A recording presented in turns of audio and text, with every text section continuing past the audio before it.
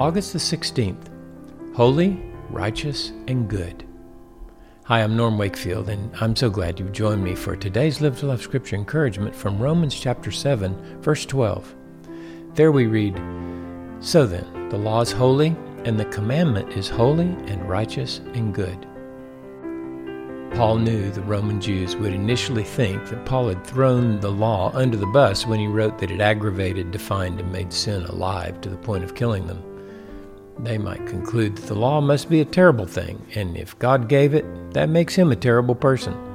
So this statement about the law being holy, righteous, and good was necessary. The law is holy, righteous, and good because God is holy, righteous, and good. We have insight into Paul's understanding of the law also from Galatians 5:14. There we read, "For the whole law is fulfilled in one word in the statement, 'You shall love your neighbor as yourself.'" Later, in Romans 13:10, Paul echoes the same truth. "Love does no wrong to a neighbor, therefore love is the fulfillment of the law."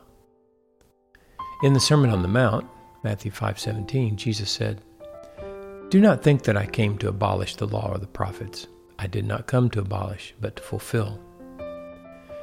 Jesus not only fulfilled the law by loving when he was in his earthly body, but he's still fulfilling it in his new bodily creation as we love with him. We are the body of Christ, and as he loves through us, he is fulfilling his law, which is holy, righteous, and good. Let us be encouraged today to live not by the commandments of the law, but by the life of the lawgiver. He is love, and loving with him far exceeds the requirements of the law. Commit yourself by the power of the Holy Spirit to love with Jesus, and do what is in the highest good of everyone you meet. What is the highest good?